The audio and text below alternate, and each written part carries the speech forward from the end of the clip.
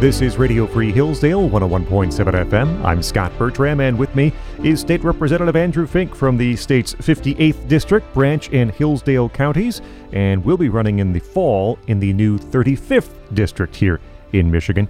Andrew, thanks so much for joining us. Thank you, Scott.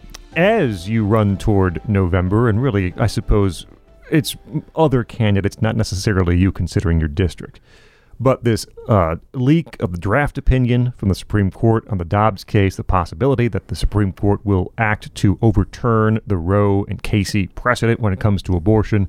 The governor, other Democrats in the state pointing to this as a big deal and perhaps a game changer when it comes to the November election. How do you see, I hate to be so crass, but abortion politics playing out here in the state?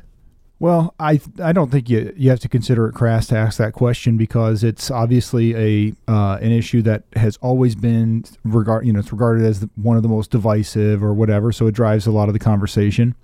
In Michigan, for the most part, the pro-life perspective that I and most of my colleagues, or I guess all my colleagues in my caucus, which is most of my colleagues in the House, since we're in the majority, the perspective we carry here is that for the most part, we need to protect the laws that we already have on the books, but Michigan is, as a legal matter, more or less the most pro-life state in the country. Absent the Roe versus Wade decision, we would have arguably the most pro-life laws in the country. So it's not something that we need to do. We need to be like drafting up many pieces of legislation in anticipation of this. If you are a pro-lifer like I am, then you feel comfortable with the laws that we have, more or less. But it's a question of making that case out to the public. So it's not something I'm afraid of. I'm not concerned about it. I think that there's maybe a little bit of a misunderstanding in this, where folks think that the enthusiasm of the Democrats will rise based on the Dobbs decision if it does indeed reverse Roe versus Wade. And I guess I just say I don't know why they would be more enthusiastic than pro-lifers. I mean, it is an issue where if you can get into a good faith discussion about it, which I'm going to be honest, I've been surprised at how little good faith seems to be coming from critics of the leaked opinion, because it historically it's something that you do see, you have seen sort of some high level argumentation about that at least takes into account the premises that the other side is bringing to bear, right? And that's pretty easy to do and still have a pro-life perspective. And I guess it's just not as easy to do and still have a pro-choice or a pro-abortion perspective, because we're just not seeing a lot of that. So what we're seeing is that it's a question of controlling people, controlling women, whatever it is, and just ignoring the entire question at hand, which is the baby inside of the mother a baby? Because if it is, then that leads to conclusions that you have to confront again, very seriously. And if you ignore that question and you can just focus exclusively on terms like healthcare or whatever for women, you're really not taking the debate as seriously as you should if you want to actually, win an argument. The debate is interesting, too, in that the pro-abortion, pro-Roe side, many that I've seen aren't even debating the issue at hand.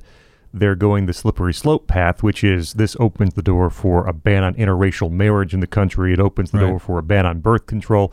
It's as if the thing they care most about, abortion, isn't bad enough. They have to go down the slippery slope path to convince or scare people that worse things might be coming. I find that some of that to be truly bizarre. I mean, not only because, as some folks have pointed out, like prominent folks associated with this, like Clarence Thomas, is in an interracial marriage, or even Mitch McConnell is in an interracial marriage. So, I mean, like the idea that that's the grand right-wing conspiracy is, I think, pretty insane. But even, and also, it's been some time since I've read the Loving versus Virginia case that found that Virginia's prohibition on interracial marriage violated the equal protection clause of the Constitution. But I mean, it's not really the same set of reasons or reasoning as the Roe and Casey cases are. So I mean, it's not even like I can find an intelligible legal argument in that based on my memory of it. It's just, I think it's just completely hyper-partisan nonsense. But I mean, I guess I'd say, again, just look at the issue that we're talking about. When you're talking about abortion, the question that is sort of again, that's really raised is like, what is happening if you terminate a pregnancy by killing the baby, by destroying the fetus, which is just a Latin way of saying baby in this case. I mean, it's a way to avoid the issue again. But so when you do that, if you're terminating a human life, then again, that's where the pro-life position flows from. And the fact that, at conception, you have a new human being, obviously at the very earliest stages of development, small number of cells, all of that stuff. It doesn't change the question of like who that is and what that should mean to us. And that's why people are pro-life. I mean, the reason people are pro-life is to protect a life. The rhetoric that we're seeing, I mean, I don't remember if it may have been on your Twitter feed that I saw a video of somebody saying, if you're 20 weeks pregnant and you don't feel like carrying it, then with some rough language, just suck the baby out. I mean, that is the kind of horrifying rhetoric that makes one think you're really not taking the question seriously.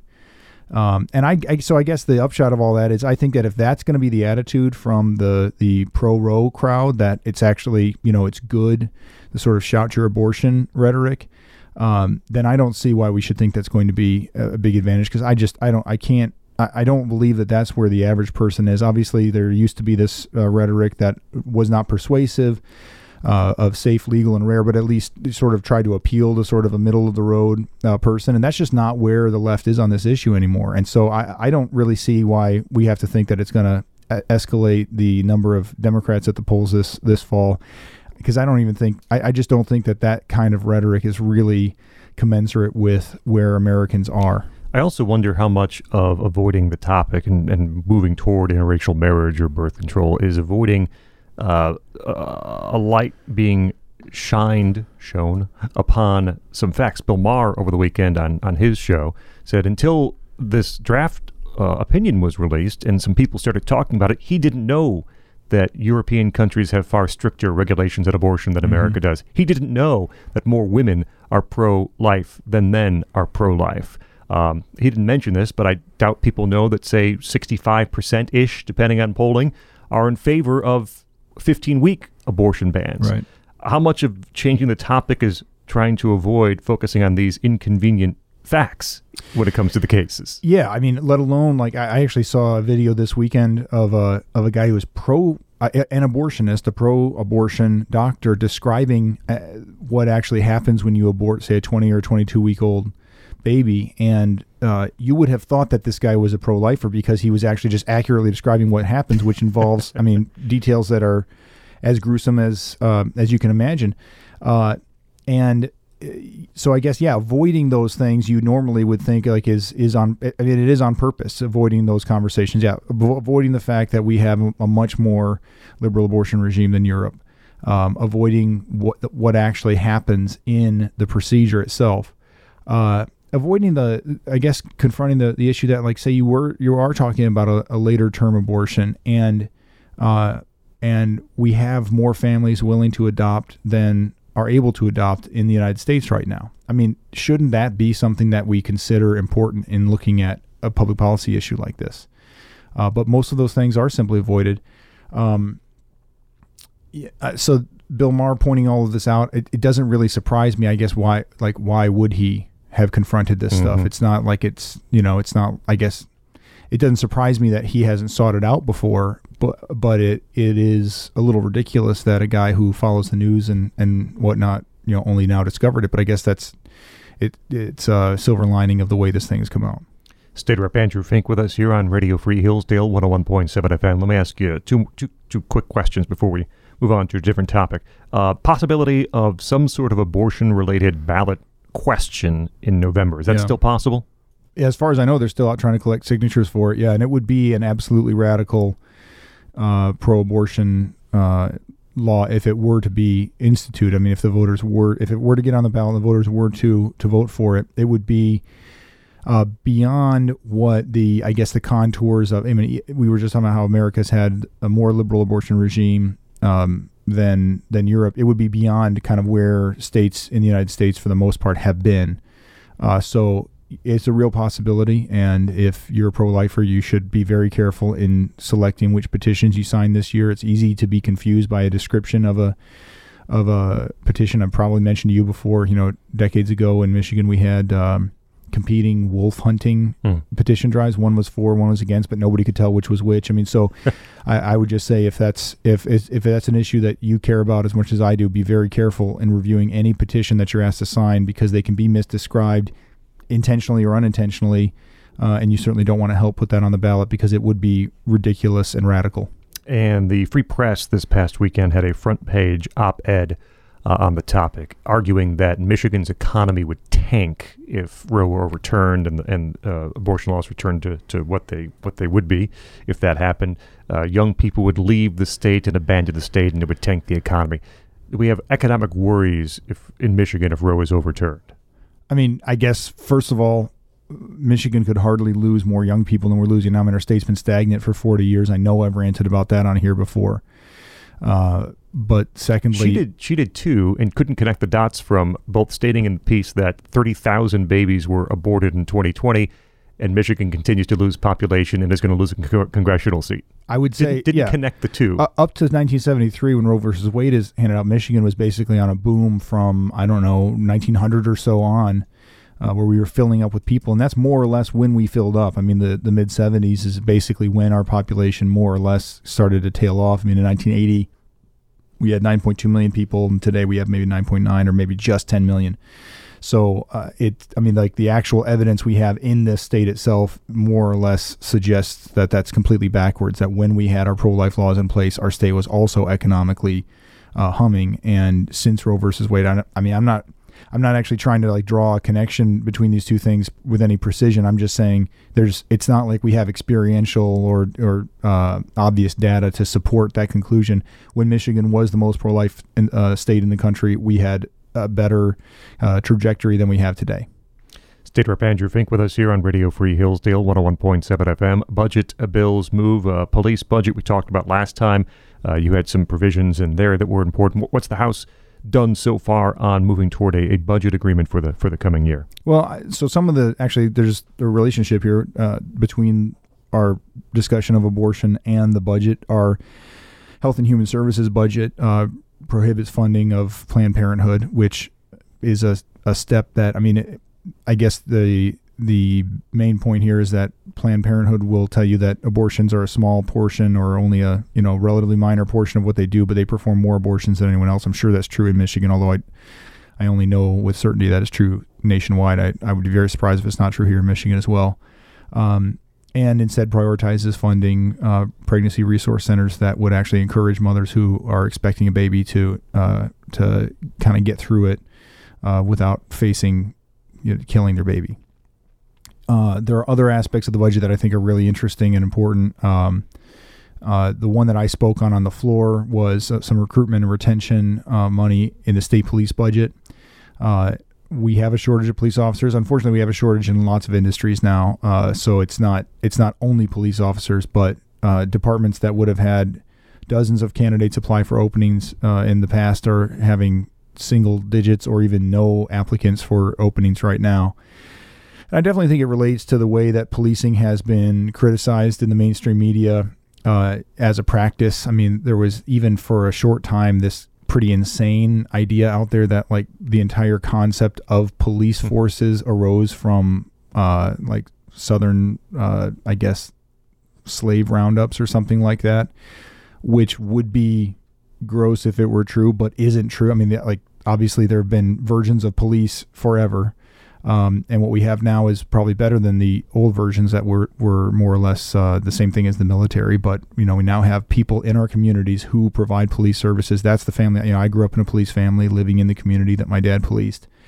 And having a successful and community-involved police force, I think, requires that you pay police officers in a way that allows them to support a family, be an honored part of an integrated part of the community. And so, although generally I'm not one for increasing government spending, I certainly think that if our police officers aren't compensated fairly and competitively with other jobs that intelligent, fit, responsible people can go get, then we're going to get worse policing over the course of time, and that's not something that I think is good for anybody in the state, because we're going to have some kind of police force. You want it to be high quality. So those are a couple aspects of the budget that I thought were worth kind of pointing out. Procedurally, we've got our bills, our budget bills are through the House, the Senate bills are through the Senate. We'll kind of switch places on those things this week, and the committee chairs and whoever else are on the conference committees will conference and try to kind of come up with a unified budget for the legislature. That's obviously kind of step 3 here, getting out of committee being 1, getting it out of your own chamber being 2, dealing with a conference between the chambers being 3, and then the 4th step is having something that the governor will either sign or veto. So that's we're about halfway through the process, and as we get into the warmer months, that's kind of where we tend to be. So we're sort of on schedule, but we'll see what happens. I think the Senate bills were somewhere around $76 billion in spending for the upcoming budget year. House, I imagine, is in the same ballpark. How does that compare to, say, where we were pre-pandemic state spending? Yeah, the numbers are still higher, based largely on the federal money that didn't exist 2 years ago. And yeah, so the state, the House budget is, I think, a couple $1 billion different from the Senate budget, but out of 70 something. So it's, yes, not very different. And that's, again, it's like, it's something that is not, it's not necessarily an ideal circumstance, but Congress having appropriated that money, I can't articulate a reason why Michigan shouldn't spend its portion of that on the infrastructure, on the upgrades that we need in our state. The alternative is essentially to let other states spend that money, because that's what will happen. And so we kind of have this extra money to try to find a responsible way to deal with, which is not always easy, I think. We did do a big infrastructure package, I think we talked about a few weeks ago. Mm-hmm. It's related to this kind of extra federal money. And it's not an easy problem to solve, but I'm not one to say that our citizens who are going to be billed for this money in the future shouldn't also benefit from it. Governor Gretchen Whitmer recently vetoing a bill dealing with voter registration. On the application, it would have included a line that, you can correct me, but essentially said, "I attest, but I understand that trying to vote multiple times in an election is illegal."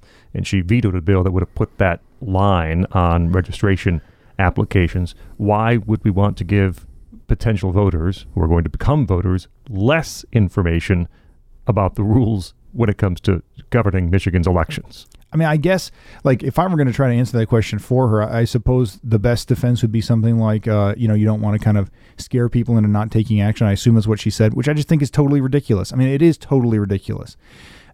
People don't accidentally go around voting a couple of times very often.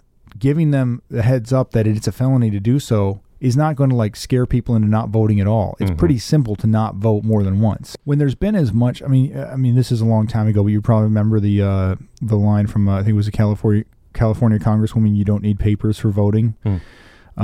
When you have, you're the one from Chicago, early and often. Yeah. We have all these kind of colloquial sort of things out there about the nature of voting in our country, and I think taking seriously the communication to the voters that while we protect everyone's right to vote, legally, voting illegally undermines the entire concept of democracy, a democratic republic.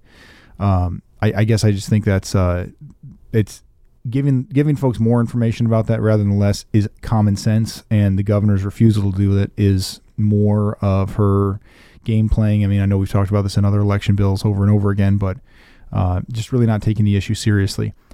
Actually, can I go back a little bit to our first discussion? It relates here. There's been a lot of tossing around in the context of this possible, and by the way, let's not count our chickens before they hatch, possible reversal of Roe versus Wade in the Dobbs case. You've seen the word democracy come up a lot. Critics of the leaked draft opinion are saying, like, well, so much for democracy. In that case, I mean, that it's literally the opposite of the way that opinion appears to be set up, right? Which is to allow states to democratically make that decision. And I sometimes hear folks, even on my side of the aisle, kind of bristle at the idea of calling us a democracy. Well, looking at what that word means, I'm not a Greek scholar, but I know that that's a Greek word that essentially means rule of the people. The demos is the people, and whatever krasi or aristocracy or oligarchy, all these words are kind of related, right? So democracy, rule of the people. In order to take that kind of thing seriously, in order to say, we believe in democracy, you ought to sort of say, and so we believe that it has to be done according to the law, because everyone will talk about, well, a majority is on my side on this issue or whatnot. But we live in a constitutional democracy where we form our majorities according to law, and we expect them to behave according to the Constitution that was adopted, that's adopted to sort of be the way in which we operate our democracy. And again, in our country, democracy is basically just about the elections themselves, and then we have our representatives or senators or whatever at different levels of government kind of handle the day-to-day. So we don't do direct democracy on issues very much, although we talked about petition drive today. But the overall point is, like, these things are connected in that respecting the people's right to kind of form their policy choices is natural in a country where the citizen is the fundamental element of the government. But also doing it according to the laws, according to the Constitution, like that's the only way we can sustain it and sort of stick together, because we've agreed about how we're going to go about doing our politics. And so that's the connection I see between several of these things we talked about: this petition drive, abortion generally, these voter laws. If we're not willing to sort of stick together and do things according to the rule of law, according to the powers that we've actually delegated to the legislatures or whatnot through our Constitution, then we're kind of living a lie. And if we don't get that right, then we're going to be in trouble. State Representative Andrew Fink. For more, repthink.com, repthink.com. 58th District here in Michigan, Branch and Hillsdale counties, running in the 35th District, primary in August, general election in November. State Rep Andrew Fink, thanks so much for joining us. Thanks, Scott.